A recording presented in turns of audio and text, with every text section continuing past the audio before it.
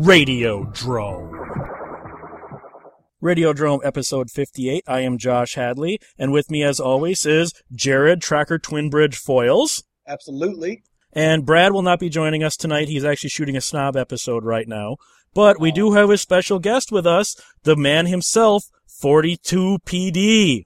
Hey, great to be back on the Radiodrome show. Now we got to get the promo out of the way first. Pete, I know you used to work selling adult tapes. Did you ever sell any Adam and Eve adult tapes? Oh yeah. Still do, as a matter of fact. They sell the DVDs. See? And Adam and Eve sponsors our show. If you go to adamandeve.com and through Valentine's Day, they have a special promo. If you use the code DROME, D-R-O-M-E, you get 50% off of a single item, free shipping, plus a free quote-unquote romance kit, which includes a toy for him, a toy for her, massager, in quotes, we all know what that is, a free mystery gift, and a free DVD. Going to adamandeve.com and using the promo code DROME, and you help Jared and I keep the lights on. Exactly. Oh, that's a lot of stuff. I wonder what exactly is in a romance kit. I could always use a romance kit. They say my romance is dead around here. It probably is. All the promo I've got says is a toy for him, a massager for her, a DVD, and a free mystery gift. So I don't know what exactly the toy for him might be. That's the one that's exactly. kind of... That's a frightening concept in itself. And then the mystery gift, who knows who that's for? The dog. I hope not. I was hoping it was kind of a people thing, but what are you going to do? Since we got you here, and I told Jared to prepare some questions for you, although I don't know if he did. Right, Tracker Twinbridge? I'd say that's a yes. All right, well... All right, well, Pete, this month we're doing a salute to 42nd Street, and so who better to have on than 42nd Street Pete himself, the man who lived there. Tell us a little bit about 42nd Street, because Jared and I are both way too young to have experienced this, and I'm sure a big chunk of our audience is a little too young to have experienced the real 42nd Street. You guys are Midwest guys, right? Yes. Jared is Illinois, I'm Wisconsin, yes. Yeah, so you would have had a prayer. They would have ate you up and spit you out. It would have been horrible. It would have been just a horrible sight. 42nd Street, I'll give you a little history. I wandered over there, started going over New York in 68. I was cutting high school and drinking underage in Greenwich Village. One day I made that sharp left turn outside of Port Authority instead of the right going down the subway. And I was on the corner of 42nd and 8th, and I just looked up 42nd Street, and all you saw was marquees. Marquee after marquee after marquee of all this great stuff. Biker films, spaghetti westerns, gore films, horror films, women in prison, at that time, softcore porn. So it was like, holy man, this is like a moviegoer's wet dream. And that's how it started. Was it always as, I guess the only word I can use is as sleazy as you see in movies like The Exterminator and The New York Ripper? Or was it ever kind of respectable? And I'm talking about before it got gentrified. It might have been, I'm only going by when I was over there. Like I said, I started going over in 68, and like it was dangerous then. I'm assuming it was dangerous, in the mid 60s, because you had things playing like Blood Feast and the Flesh Eaters and things like that. So it always had that, aura of menace. But, myself, I'm 6'2". I was over 200 something pounds back then. I wasn't anybody to around with, and I wasn't that much of a mark. I mean, I got robbed the first time I was over there a couple of times. I was a high school kid and stuff, but then, once you get out of high school and I started getting, back in the hippie days, and I started growing my hair, growing my beard and stuff. And like I said, I was a big dude. So they think twice about really trying to do anything with me. It's funny you should say that, because that is exactly my measurement. 6'2", 235. I don't really consider myself a big dude. Early on, I learned to project sort of an aura of, menace, like that, don't with me attitude, or something bad will happen to you. Okay. Or always, I played the game. That was the whole thing. So. I see. And I was big, huge, and hairy, which was frightening to people. I'm not trying to put you on the spot, but I've heard on your show you tell some stories. You've got a lot of funny prostitute 42nd Street stories, don't you? Oh, yeah, tons of it. That was a lot of, big part of it back then, you come of age, and it was like I said, I was big, fat, and hairy, and really not really dateable back then, but for $15, she was yours for 20 minutes, It's a wonderful thing. What do you think caused the downfall of 42nd Street? Would you think it was literally gentrification, or do you think the sort of aura of menace and crime that had infested that area for so long just finally became too much and the city said, we've had it with this street? No, it was a three-pronged sword. First off, home video, when that came into play, there was no reason to go to see these movies in a dangerous movie theater. You could just rent a cassette. Second thing was AIDS, because they were using that as a means to close up a lot of places, open sex and, things like that. First places to go were, of course, the gay bathhouses, the gay theaters.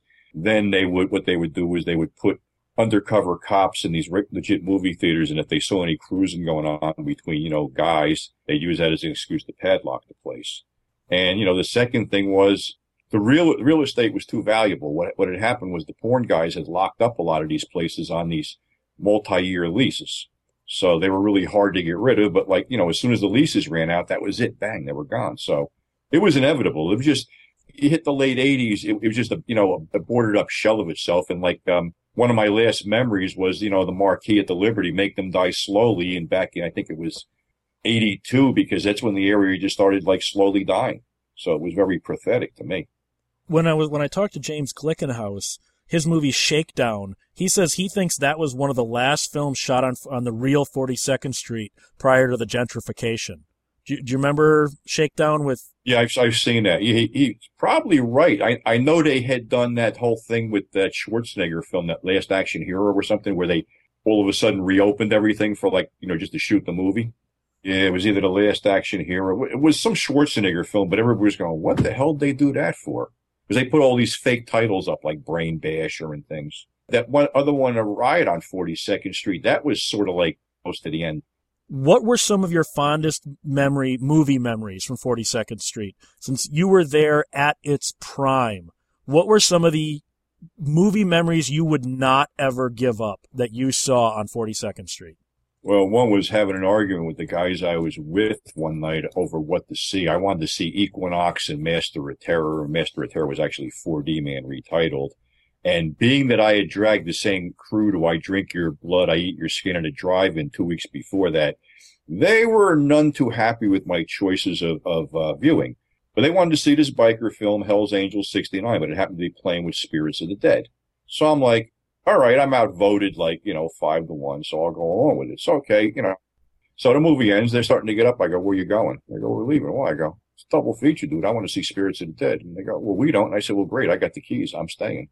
So it was one of the most long, drawn-out movies I had ever seen, but I just did this to piss them off. That was one. Seeing, is now Jungle Holocaust on DVD, is Last Cannibal World, paired off with I Drink Your Blood at the Liberty Theater. And I Drink Your Blood was on the bottom. And just the audience reaction to that whole thing is, when they split the chick in half and started cooking her and stuff, people just lost their stuff. That was insane. All the cannibal films I ever saw over there just invoked this whole flatlining of the audience where people were just dumbstruck. Was it the same way with the adult films? I mean, was it really the raincoat kind of crowd that you saw in Taxi Driver? Yeah, but, see, I have this problem with adult films is I remember most of the exploitation horror and all that stuff because I was never that trash when I saw. I was trash, but not that trash. But usually when we hit the adult films, we were putrefied. Really didn't pay that much attention to anybody around me as long as they didn't come near me. Yeah, but you don't want to worry about the sticky seats or what might be on the floor that you just stepped on. Exactly. And most of these places like them, they were kept pitch black. There was no lights on during intermission. So you'd have to go in there and just stand there till your eyes got accustomed to the whole thing. Otherwise, you could wind up sitting on top of somebody. That's how dark it was. Yeah, they were wonderful places. I had to spend the night in the Venus one time. More than once, I should say. But, different things happen. Well, I mean, I hate to keep bringing up this one movie, but in Shakedown, one of the characters lived in a 42nd Street movie theater. He just kept buying the tickets and sleeping in the theater, and then he'd go into the bathroom and brush his teeth.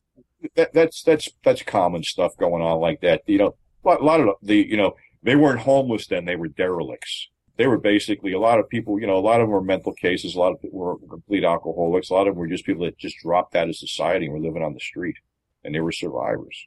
I mean, for $1.50, you're in Out of the Rain. You know, you stay there all day. Yeah, 'cause that was actually one of the selling points for, I think in the mid 70s, wasn't it? Air conditioning, that they sold more tickets just because they were an air conditioned place. You could spend 3 hours for $1.50. Oh yeah, yeah.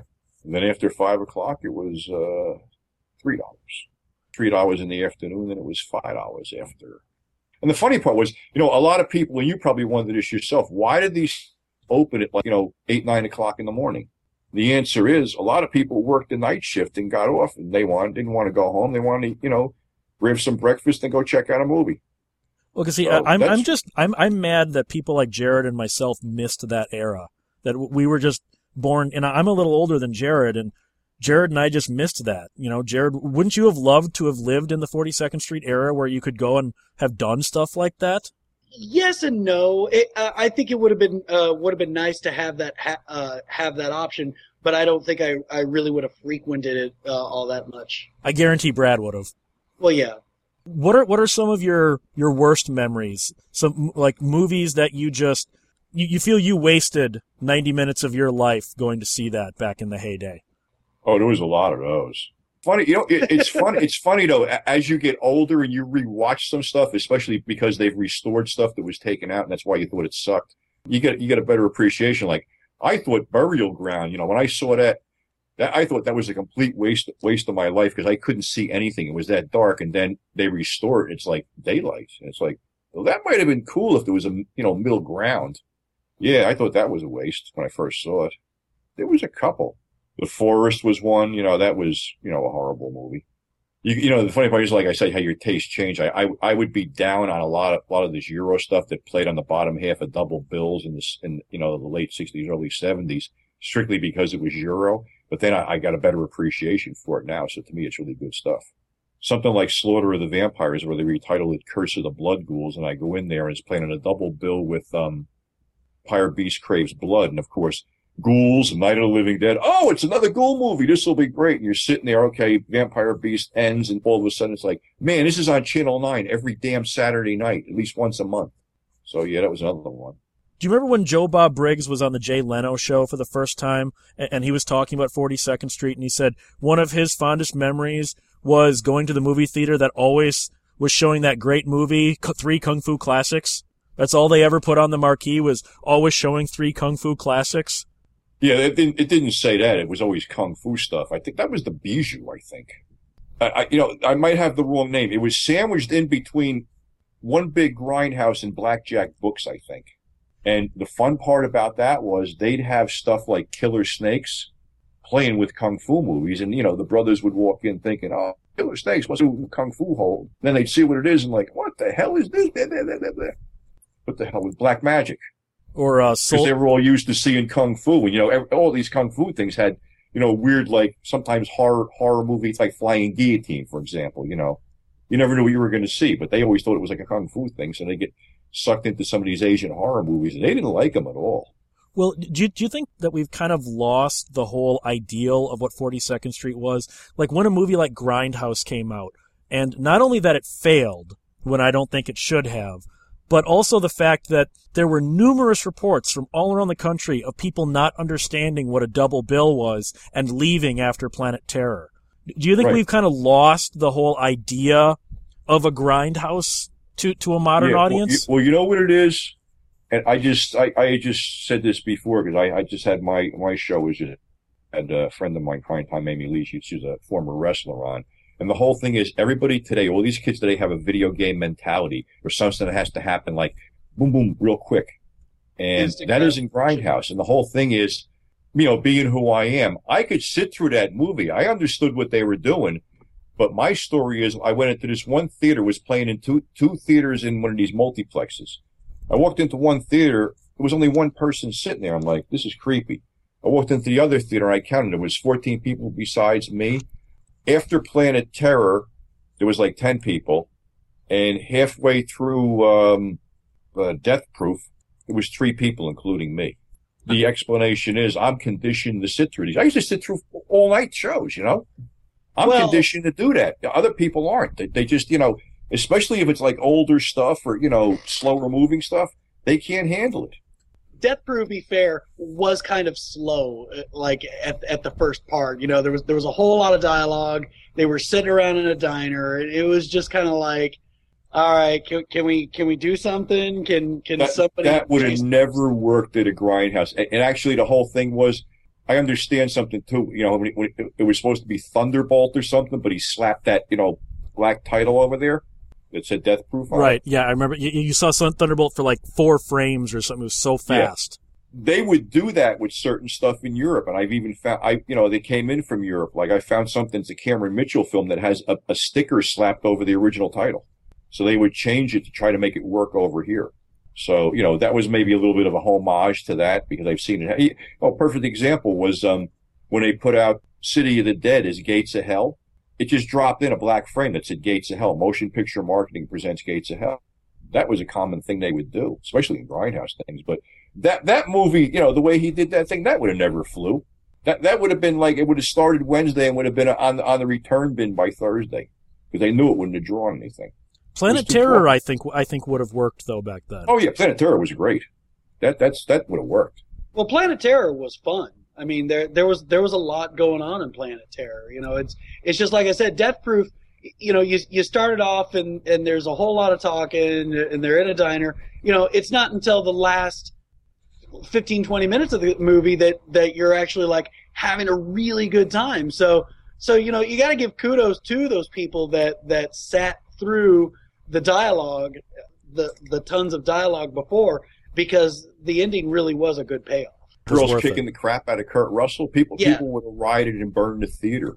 That wasn't worth waiting for. People wanted to see. Why do you think they would have rioted and burned the theater? Well, it just the payoff wasn't there. You know, people wanted to see him get killed. And he did. Not that way. That was goofy. Anybody. I've seen movies like that where people crapped all over it. It just, you know, it builds up to a certain thing and it has like a really crappy ending and like, you know, just slow off like that. And it just doesn't work. That's my opinion. I'm just saying, but I've seen it happen. The whole thing with grindhouse audiences, I don't think you can get away with this today. At least, you know, I haven't tried it, where we would talk back to the damn movie and nobody would tell us to shut up. So you had like a little show, you know, it could be the worst, crappiest movie going, but you'd have a show within a show, which was cool sometimes. Well, yeah, I mean, and I think that's partially true today. I mean, if there really is a bad movie playing like you know, The Happening or Zookeeper, I don't think anybody's really going to care that somebody in there is talking back to the movie. Yeah, but nowadays, look at like the Alamo Drafthouse. They kicked out that one girl for texting. Did you see her venom-filled voicemail that they left her, and then they wouldn't put that on YouTube? I didn't see that. In fact, you kind of lost me on that. I don't know what you're talking about. The Alamo Drafthouse, which is probably as close to a grindhouse theater as we're ever going to get in the modern era, they have a strict no cell phones policy. And this one girl would not turn her cell phone off and kept texting during the movie. So they stopped the movie, they kicked her out, and then she called and left this just random words. I mean, it was so inarticulate, her screaming at them that they're assholes. And then to retaliate against her, they popped her voicemail up on YouTube and said, this is the kind of person that texts in a theater. Wow. Oh, that's cool. And then now they actually play her voicemail before each movie as the please turn your cell phones off commercial. Oh, that's funny. Yeah, I was wondering if you guys actually enjoy treating your customers like a pieces of shit, because that's how I felt when I went to the Alamo Drafthouse. Okay? You know what?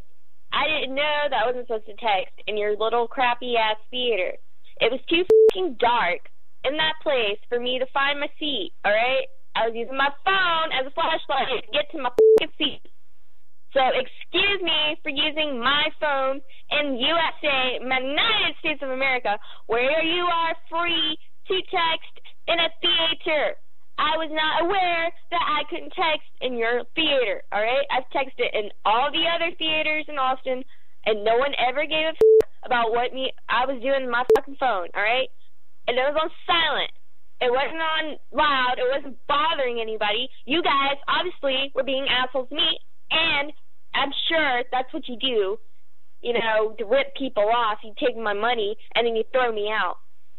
I will never be coming back to your Alamo Draft House or whatever. I'd rather go to a regular theater where people are actually polite. And, I'm going to tell everyone about how shitty you are. And I'm pretty sure you guys are being assholes on purpose. So thanks for making me feel like a customer. Thanks for taking my money, asshole. That, you don't text in the movie theater. That is funny. But like the movie Grindhouse, if that had worked, I'd heard Tarantino and Rodriguez talked about how they wanted to make different Grindhouse features. Like this one was more of a horror exploitation. They wanted to do like a Star Wars ripoff type Grindhouse and a sexploitation one. Do you think had this one had worked, that those would work, or do you think audiences were kind of looking at this as like just a one-trick pony? It would, if it had worked, yeah, of course they would have made other ones. But the whole thing was that thing lost so much money when it opened up. That's why cable was running. It seemed like every night it was on cable. Then they released one. The funny part was here was the telling tale for me. They released Planet Terror ahead of Death Proof, I think it was, on DVD. Let me try to remember right. I believe it, I bought it first, so I think that might be the order it came out, because I bought Planet Terror first. Yeah. Well, I don't know what happened, but I went up when Death Proof had come out, and maybe the both of them had been out for about a month. When I went to get it, the whole display, all it had was Death Proof. There was no Planet Terror. Right. I think the only way you can get the full, both movies together, plus all the trailers, is the Blu-ray, I believe. So yeah, I bought a bootleg at a flea market. I made my own. I took each of the prints. I took the trailers that I had from a bootleg, and I made my own DVD where it had the theme playing over the menu. You could watch the trailers individually or each movie, or watch them all at once. I made my own really nice custom bootleg DVD of that. Well, actually, they did. They get a spin-off out of that, Machete. Right. I don't know. Machete, I had issues with. I loved the trailer and the trailer for the actual movie. I just don't think the movie itself actually lived up to either one of its trailers. No, but see, here's the thing with that type of film. It rarely does. I mean, if you see the trailer for Slithers, you've seen the whole movie. Right. Well, that's the other thing I wanted to ask you about 42nd Street. How many trailers did they usually cram in between the movies or before the movie or anything like that? Because everything I've read, they're like, oh man, trailers were everywhere. They used trailers to pad out the running times. Is that true? Nah. I never saw it like that. You'd see what was, if something was coming up, it was only going to be 2 movies. So that's all you'd see trailers for, is 2 movies. At least that's what I always saw. So it wouldn't be those things maybe if they're talking about an adult thing, yeah, maybe. I just picked up one of the reels, I just put out on my Night at the Venus has a trailer at the end of one of the films that has nothing to do with anything. And as far as I know, never played at the Venus. That's the other thing. The thing with the trailers and the advertising and all that. Did you ever know what was at the theater before going to the theater? Did you ever know, like, oh, next week they're getting, Satanic Rites of Dracula, or was it just let's go down to the Venus or whatever it is and let's see what's playing, or they're showing this, let's go to this specific theater? No, it was never anything specific unless it was something like word of mouth, like Ilse Shewolf of the SS, like some guy walked in a bar and he goes, you gotta go see this stuff. You ain't gonna believe this, blah, blah, blah, blah. I'm like, okay, fine. So we, word of mouth. We went to see Ilse and it lived up to our expectations. The other one was, you know what it was too? Here's something you guys don't remember because you're too young. They used to have incessant raid with this stuff. Like, the Beast of Blood, they were incessantly plugging that, day and night on the radio, on AM radio with the rock stations. Same with Ted Michaels' Spend the Night in the Grave, the 3 movies. So you'd hear about this, and then you go, oh, it's playing over there. Let's go check it out, So you were basically, if you did a work week and you were allowed to listen to AM radio during your job, you'd hear this stuff over and over again to the point you got programmed to say, oh, let's go check this out this weekend. So I never looked at what the timetables were or anything. You basically, not that they were open 24/7, but those places just, when they started, they just ran the movies nonstop till they closed. It was like never any intermission. The trailers were your intermission. If you wanted to get up and, get food during the trailers, that's what you did. Was the food safe, or was it a place that you really did not want to eat the hot dog or the popcorn from? Some places were, in an adult one, you didn't want to eat anything, forget it. A couple of these places had really good candy counters and stuff. And popcorn, and not that it's the wino diet, 2 hot dogs for $1. They're edible, but like I said, when you're half in the bag, anything looks good. But I never really tried to indulge that much. I eat licorice for some reason. I don't know why. I can't remember that licorice and coconut stuff they used to have. Well, and movies were just so much more affordable back then. Yeah, it was like 99 cents during the day. Yeah, and you get two features out of that. Now, 99 cents, you're not even going to get a soda for 99 cents nowadays. It's ridiculous. No, they used to have, I remember the big one that really, if you wanted to kill a day, spend an evening with Clint Eastwood. The $3 films, of course, they had abbreviated The Good, the Bad, and the Ugly a little bit, and Hang 'em High. I can remember coming out at dawn after seeing that. You could go in drunk and come out sober. Yeah. You could bring stuff in. They really checked you. As long as you weren't rowdy about it. They didn't care. Did they mind if you toked up right in the theater? Nah, not at all.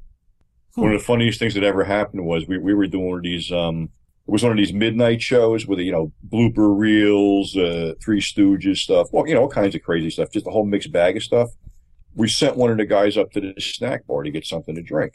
So I'm sitting there going, it's been like 20 minutes. Where the hell is he? All of a sudden he comes back with a case of beer under each arm. I go, what did you do? And he goes, well, they said the thing was broken. So he'd go across the street and get something to drink. And he said, this is what I brought back. Nobody stopped him. Try that today. Yeah, I know. Do you lament that 42nd Street is gone, or do you think it was a product of its time and it was time to move on, or is it something you really wish would come back? I mean, you as somebody who's been there, I can only speak for myself, and I'll ask Jared in a moment. It's something I wish would come back, if it would come back and show the same kind of movies. If it would show those drive-in type movies, I would want it back. But you, having been someone that lived through it, are you kind of glad it's gone, or do you want it back? No, if I could go back in time and relive the era, it would be great. But as far as bringing it back as it was now, it would never work. And, people are, as much as we like, what it was, and those of us who have been there, and it's getting fewer and fewer as the years go by, that, the people like who were really involved with it, like, we lost, Bill Landis, a lot of the guys who used to write about it don't write anymore. Frank Henenlotter still works and lives there. So does Jack Ketchum. Joel Reed's still over there. But, it's just sad because, the whole subculture, if you want to call it that, was like a mindset that started for me in the mid 60s, even though I was still a young kid and never got over there. But, when I did get over there, the late 60s and stayed there, it was just like the whole underbelly of the whole thing, the hookers, the sex, the peep shows, the after hours bars, the clubs, the drugs, the booze, everything. It just was like this whole kaleidoscope of stuff that I did. It would never work today. We got away with more because it was new, and that was the whole thing. It was all new then. Now it's a curiosity now, and a lot of people like it. But as far as, going into a foul smelling movie theater to see this, or going into a beer and a shot joint and hope you don't get banged over the head because you flashed too much cash at the bar, it would never happen again. What about you, Jared? Is that something you'd want brought back, or do you think it was something you'd rather just read about in the book, in a magazine? Gosh, that's kind of hard to tell, because it sounds intriguing. I think if anything, it might be something. It might be something to visit. You know what I mean? It might be something like, it'd be nice to visit. I don't know if it would be something on a regular basis. No, I understand what you mean. Like I say, the only way it would work for me is a time machine, because I was a lot happier back then, and there was no restrictions. If you got caught doing something, you got caught smoking weed or something, yeah, you get busted or stuff. I didn't get caught. I was lucky, but it was where I could buy an ounce of weed for $25. I could buy a quart bottle of wine for 98 cents. I could, go with a hooker for $10.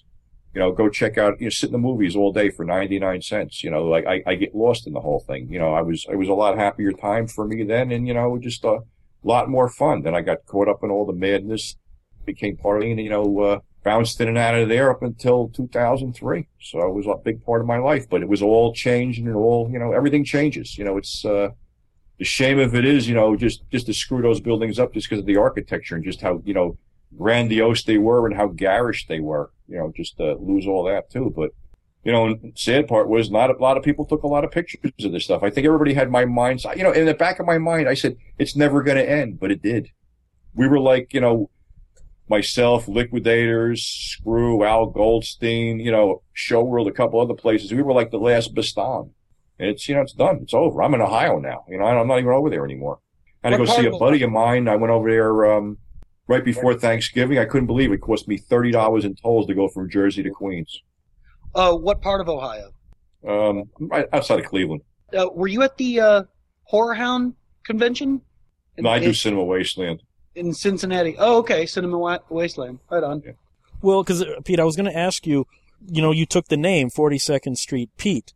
Was that sort of an homage or just kind of you want to remember your time there? Actually, it was a joke on something weird video that backfired and happened. What happened was, going back, we were wheeling and dealing days, I traded him 8mm loops for VHS tapes because I had a video store then. I said, what are you doing to introduce these things? And he goes, oh, you just got Bucky Beaver. So me just goofing around, decided to call myself 42nd Street Pete, put on, the trench coat, the hat, the glasses, screwing around with a camcorder. I shot like this 10-minute, introduction, and I sent it to him.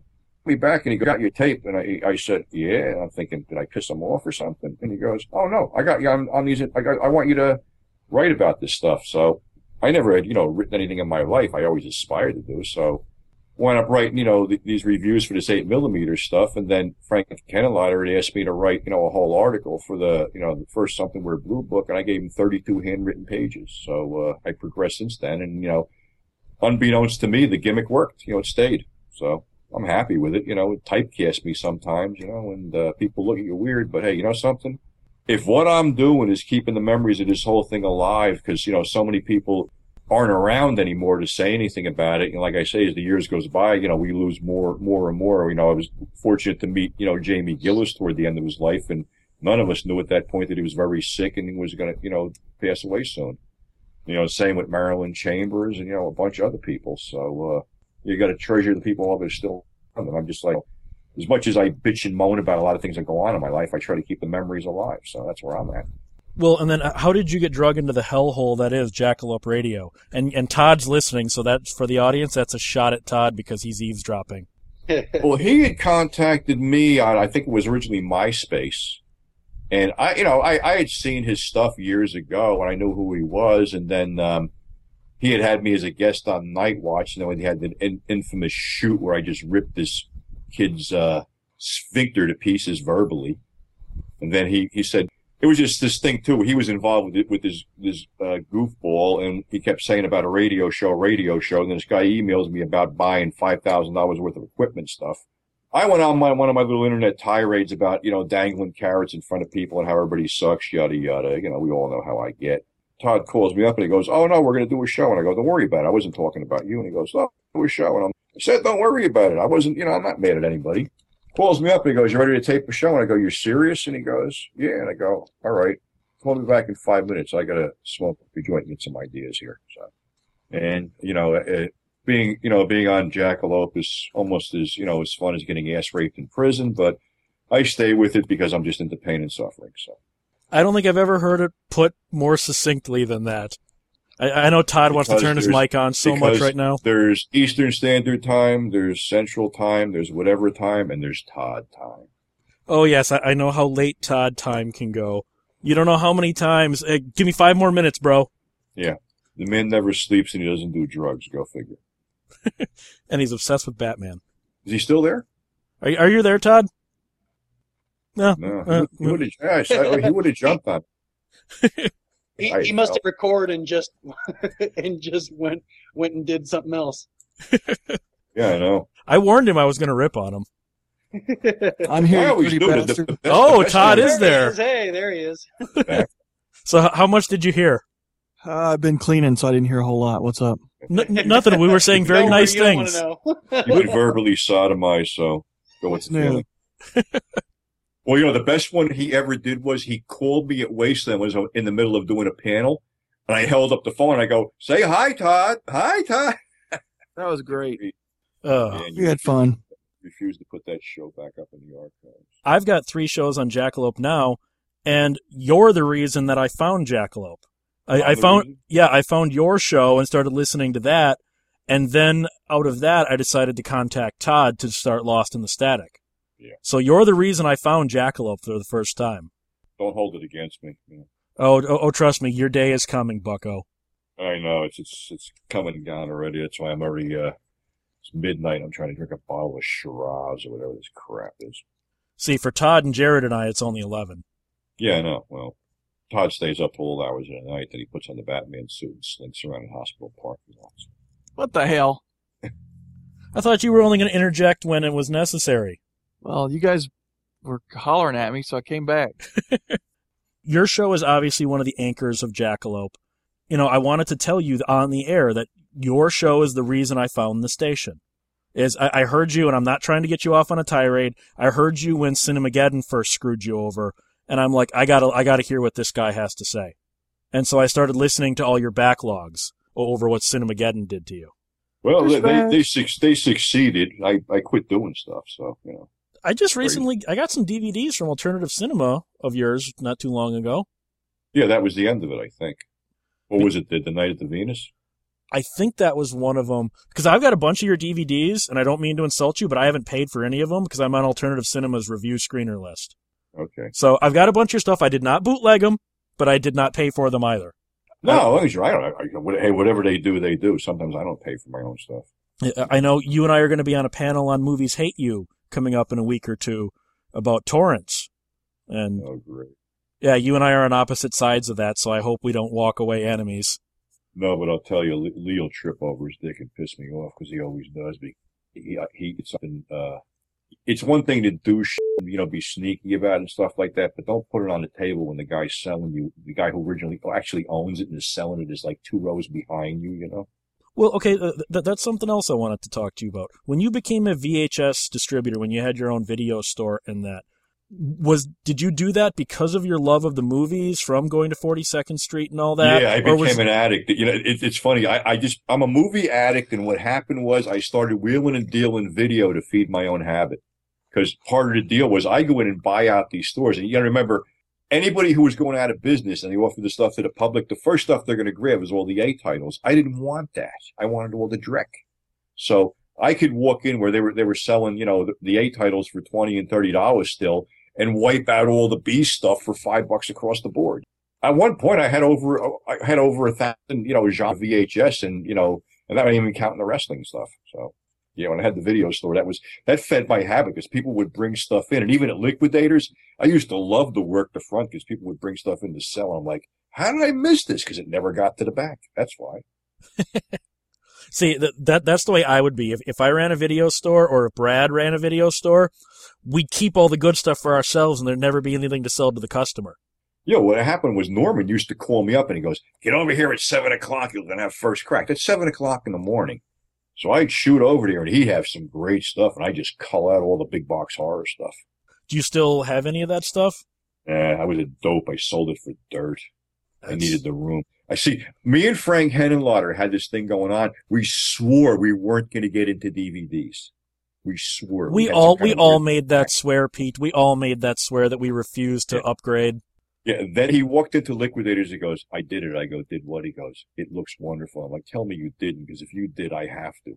Yeah, that's how it started. But when I had so much stuff, I was moving. I was having wife problems and crap. Like I had to get rid of some of it. And then who knew big box VHS would be collectible? It's like saying 8-tracks are collectible. So you really regret getting rid of some of that stuff? Oh yeah, I probably could. I got like $300-400 for some of the shit I sold for $50. I'll never forget one time when I was fooling around with Something Weird Video when they were at one of the conventions. VHS, the 8-track of the future. And see, we're all VHS collectors. I mean, I only got one. I got a couple of VHS. I'm not going to get rid of them. I got Jungle Holocaust and a Meat Hook. I think it's Wizard of Gore, and HG signed it. Ooh. I got Corpse Grinders. Ted signed that. Those I'm keeping. Brad just did Corpse Grinders not too long ago on his show. Oh, yeah? Yeah, he just did a review of that on his show not too long ago. The original, right? Is there a remake? I know there's sequels. I didn't think there was a remake. No, there's sequels. That's one thing. I was talking to Ted one time, and I said, if anything screamed for a remake, it was that. I mean, remember the whole deal with the tainted cat food coming out of China? Right. There's your hook. I can see it like that. I've never seen any of the sequels. Same with Astro Zombies. I know there's like 5 or 6 sequels to those. I've never seen any of those. I love Ted. I really do. He is so passionate about what he does. And, some of the stuff, like he's using a colander with Christmas lights as a helmet. He's still he still has the spirit of the Grindhouse, and he still is enthusiastic about making movies. And the guy's like pushing 80 as he was back in the day. I'm probably going to have mine pretty soon. He's doing the Astro Zombies, whatever it is, Attack from Cyberspace. I haven't seen that one. I don't think it's out yet. What he did was he sold producer credits to all these people around the world for $100 a piece. Oh, I heard that one. Yeah. So I guess they all shot a little scene of like Astro Zombies in China or Astros. He goes, I have people. I'm like, oh my God. Yeah, I've seen that. I've seen that. It's a great gimmick. I mean, he's an old-time showman. It's a great gimmick. And if people are willing to pony up $100 to be part of a Ted Michaels film, God bless them. Yeah, because a friend of mine, Mr. Lobo, he did one of those. All of a sudden, he got a bunch of props or some costumes or something like that in the mail, and it's like, here's the stuff to film your segment or whatever it is. Yeah. He is a perfect example of they don't have showmen like that anymore.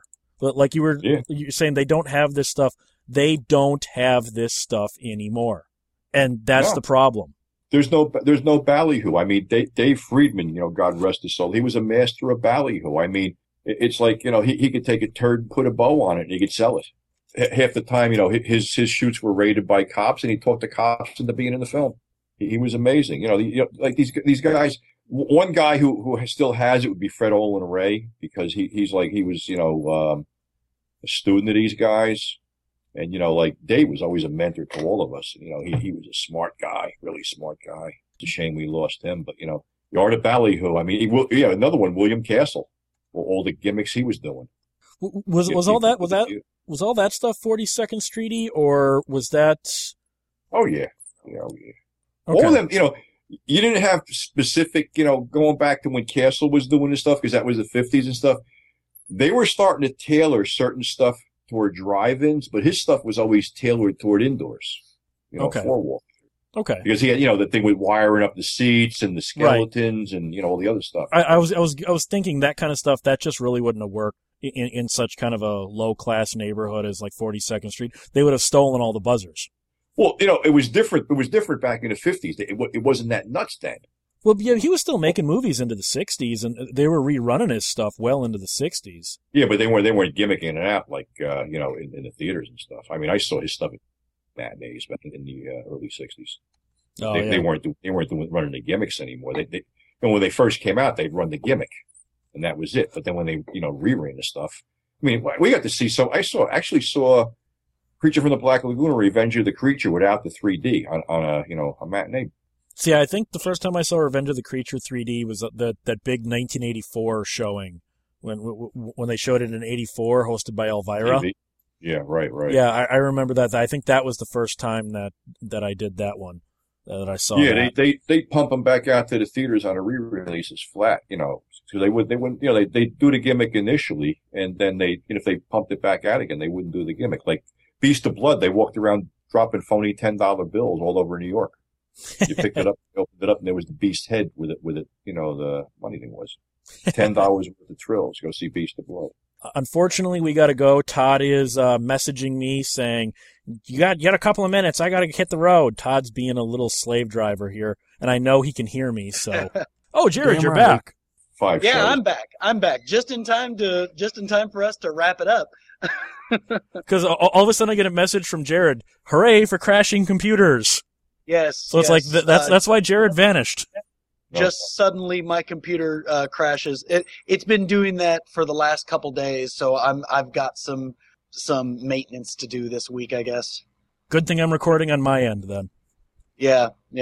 So I want to say thank you, Pete, for stopping by. And Brad would have loved to have talked to you, but like I said, he's in the middle of shooting right now. So you can always drag me back on. No problem.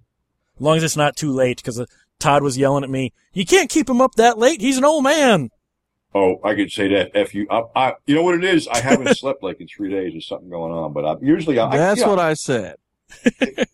I'm old, Todd. make it to Wasteland every show. You don't. I And know, stay but up I for you. took up for you. I defended you. Bless you.